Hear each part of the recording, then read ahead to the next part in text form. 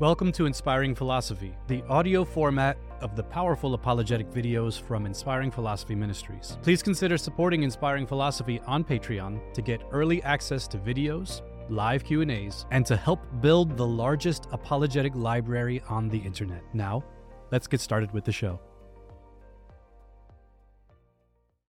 From beginning to end, the name of God in the Hebrew Bible is the divine name. As early as Genesis 4:26, it says people were calling on this name. The book of Genesis also indicates the patriarchs were aware of it as well. But when we get to Exodus 6, we read something peculiar.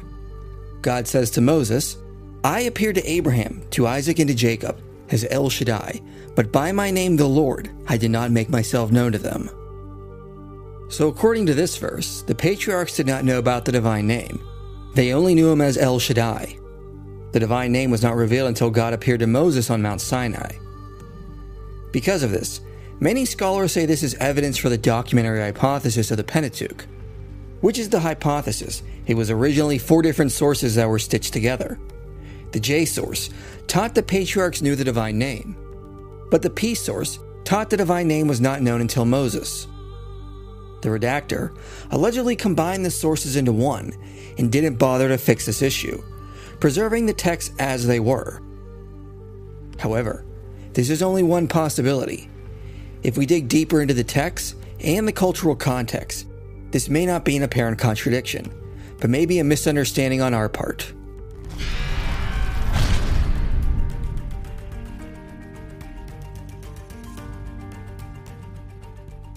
In terms of support for the documentary hypothesis, Exodus 6:3 is considered to be vital. Source critics use this verse as evidence the Pentateuch is different sources that were stitched together. When a verse from Genesis mentions the patriarchs uttering the divine name, it likely belonged to J or E, which is also said by some scholars to be one source referred to as non-P. In the hypothesized P source, the divine name cannot show up until after Exodus 6. Allegedly, the redactor combined non-P and P as they were and didn't feel the need to smooth out this contradiction. According to Richard Elliott Friedman, the person who set out to assemble them had to have exceptional literary sensitivity and exceptional skills. He had to have a sense of which contradictions were tolerable to readers and which were not. He had to make the jagged edges smooth, to make pieces of stories that were never meant to go together flow comfortably. His only guideline seems to have been to retain as much of the original text as possible, without intolerable contradictions. So allegedly, having this issue in the text must have been a tolerable contradiction for the redactor, so he left it as is. But we have to ask if this is a satisfactory explanation. It seems like a pretty big issue if it means what source critics state it means, as it allegedly shows a pretty big break from the narrative we find in Genesis. Moreover, according to many source critics, J or non-P is the oldest account. It seems odd that later sources like P would offer a revised history where their own patriarchs, including Israel himself, did not know the divine name that was so sacred among Israelites. Also, Jewish commentators were aware of this issue and over time offered reasons to account for this potential contradiction. There does not seem to be a good reason given as to why this was a tolerable contradiction for the earlier redactor, but an intolerable issue for later Jewish writers and an apparent contradiction for later source critics. Friedman also believes there are several additions a priestly redactor made around this section. So it would not have been hard for the hypothesized redactor to add an additional line to smooth this issue with Exodus 6 and make it cohere with the non-P account throughout Genesis. And we can also ask, if this issue was a tolerable contradiction for the redactor, then it also could have been a tolerable issue for authors who could have composed the Pentateuch as it is. Why would it have been a problem for an author if it was not a problem for a redactor? Perhaps there is something we're missing here that indicates this is not a contradiction, and therefore is not necessarily evidence the Pentateuch is different sources stitched together. One possibility is what the scholars F.I. Anderson and Dwayne Garrett argue, which is that Exodus 6:3 may not be translated properly. Anderson suggests the passage contains something called a non-contiguous parallelism, So what is stated in the second half is a repeat of what was stated in the first half, meaning the second half of the verse is meant to be understood as a rhetorical question. So he argues it should really be translated as, I am the Lord. I made myself known to Abraham, to Isaac, and to Jacob as El Shaddai. My name is the Lord. Did I not make myself known to them? Dwayne Gard adds grammatical points to help support this. First, if the traditional translation is correct, it would mean the preposition be must perform double duty. Garrett argues the overall construction of the verse does not support this.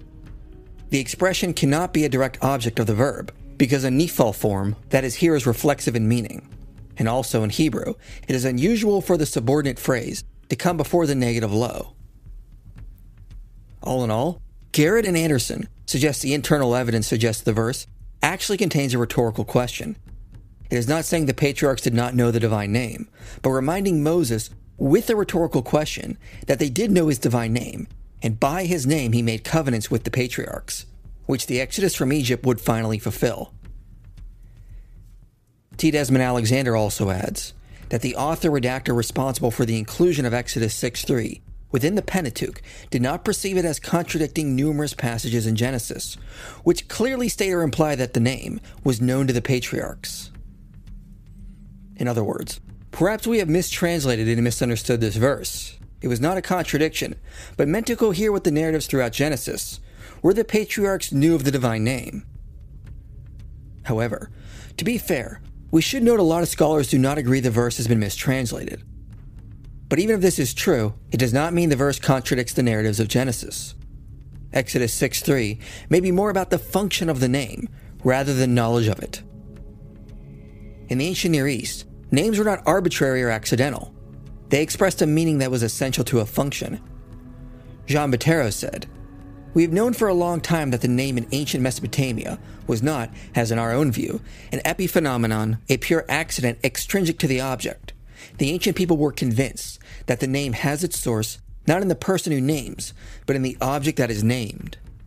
That it is an inseparable emanation from the object, like a projected shadow, a copy, or a translation of its nature.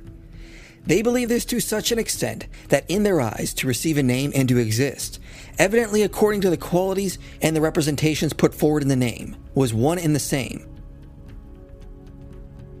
Names were more than mere identifiers. They expressed the function of a thing, a person, or a deity.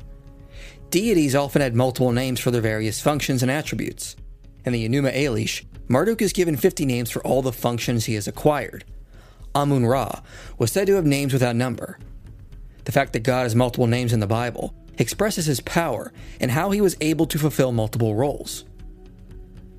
But with this known, in the ancient cultural context, to ask for a deity's name was not merely to find out his or her identifying title. It was asked more about who the deity was and what their purpose or function was in that instance. So in Exodus 3, when Moses asked God, what name should he give to the people of Israel? God replies, "Say this to the people of Israel, the Lord, the God of your fathers, the God of Abraham, the God of Isaac, and the God of Jacob, has sent me to you. This is my name forever, and thus I am to be remembered throughout all generations." Not only does this suggest the people of Israel would have been aware of the divine name, but it also suggests that God was giving more than a name by which Moses could stand behind. He was giving a specific purpose or function by which God was now manifesting for the people of Israel. Moses was asking, "Give me one of your names that best aligns with the task you're sending me on."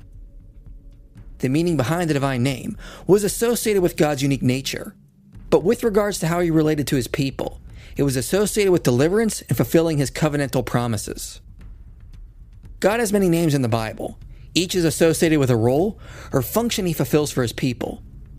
The divine name was associated with deliverance and God fulfilling his covenantal role with the people of Israel and their forefathers. In Genesis 1, the general term Elohim is used, but when the story moves on to focus on God creating a relationship with humanity, the divine name is now used. In Genesis 28, when Jacob makes a vow to God, the divine name is used to signify Jacob is now devoted to him alone. In Genesis 22, when God stops Abraham from sacrificing Isaac, the divine name is introduced. T. Desmond Alexander says, "By changing the divine epithet at this point, attention is drawn to the fact that the Lord is the God of deliverance, as at the Exodus." However, as David Carr notes, not every time the author switches between the divine name and Elohim does it necessarily signify something important. The using of different divine designators in the Pentateuch may not always be meant to indicate something unique. But in many places, the divine name is associated with deliverance and fulfilling a covenantal promise. Therefore, John Walton argues that in Exodus 6:3, God is not giving a name to Israel they have never heard, but revealing a function they have not yet experienced. As we noted, names are not merely identifying titles, but revealed the function of a deity. In Exodus 6:3, God was saying that he was now living out a function the patriarchs did not get to experience, namely deliverance from Egypt and fulfillment of his promise to the patriarchs that their descendants would inherit the land of Canaan. Walton puts it like this: in this sense, the Lord was not presented as a name they have never heard of before, but as a name representing a function that they had not as yet experienced. The Lord, who made promises of land to their forefathers, was now ready to function in that implied capacity. He was forming a relationship with the family of Abraham and was electing them as a people to populate the land. Similarly, J.A. Motyer translated the verse as, I showed myself to Abraham, to Isaac, and to Jacob in the character of El Shaddai, but in the character expressed by my name, I did not make myself known to them. In other words, God was saying in Exodus 6 that he was not known to Abraham, Isaac, and Jacob by the function of the divine name. They had not experienced the promises fulfilled associated with the divine name in their day. Therefore, God could say they had not known him by that name because they didn't live to experience the function of it. Brevard Childs even says, the message which Moses is commanded to announce to Israel both begins and ends with the proclamation of the name, I am the Lord. The content of the message, which is bracketed by the self-identification formula, is actually only an explication of the name itself and contains the essence of God's purpose with Israel. First, there is the promise to deliver. I will redeem you with an outstretched arm. Secondly, there is an adoption into the covenant as the people of God. I will take you for my people, and I will be your God. Thirdly, there is the gift of the land, which had been promised to the fathers. I will give it to you for an inheritance.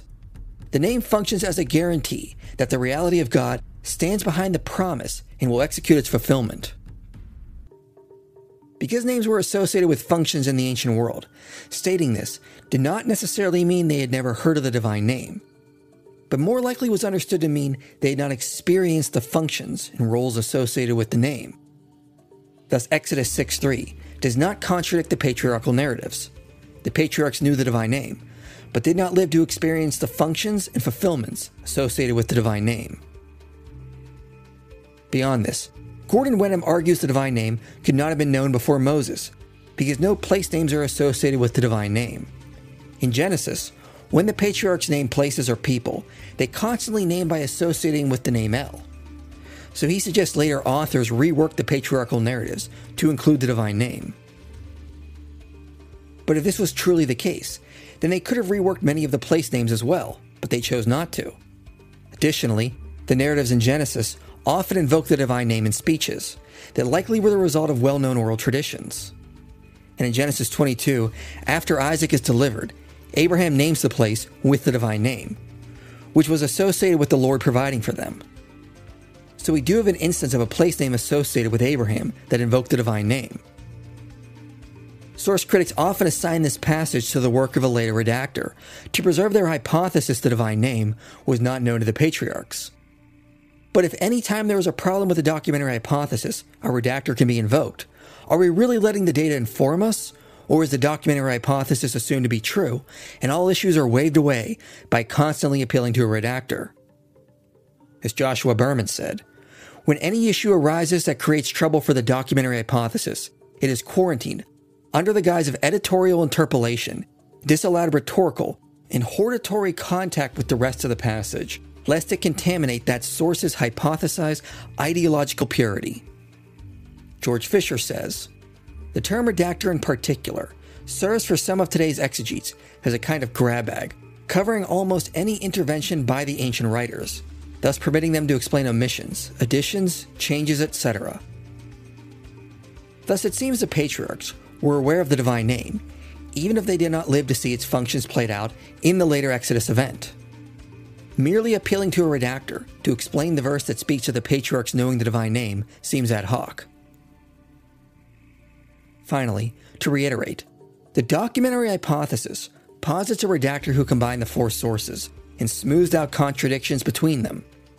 But for some unknown reason, he left an intolerable contradiction with Genesis right in Exodus 6:3. But if this was actually a tolerable issue for the redactor, then it is unlikely he understood it in the same way modern source critics do. And it is more likely he understood the verse as not contradicting the narratives that depict the patriarchs as knowing about the divine name. But this then equally means authors could have written the Pentateuch as is, instead of it being multiple contradictory sources stitched together. Again, if this issue wasn't a problem for the hypothesized redactor, why would it have been a problem for authors who could have composed the Pentateuch as it is? When proponents of the documentary hypothesis use this verse to argue the Pentateuch is four different sources, they ultimately undercut the hypothesis when they posit a redactor who didn't see this as an intolerable contradiction. Because if it wasn't a contradiction for the hypothesized redactor, it also equally would not have been a contradiction for authors who composed the Pentateuch as is. It is more likely this was a tolerable verse because there was never an issue to begin with. Exodus 6:3 may have been meant to be a rhetorical question, or it signified God was manifesting a function associated with the divine name that was promised to the patriarchs. Given this, it doesn't seem there is a break in the Pentateuchal narrative, and therefore, there is no reason to posit different sources that were stitched together.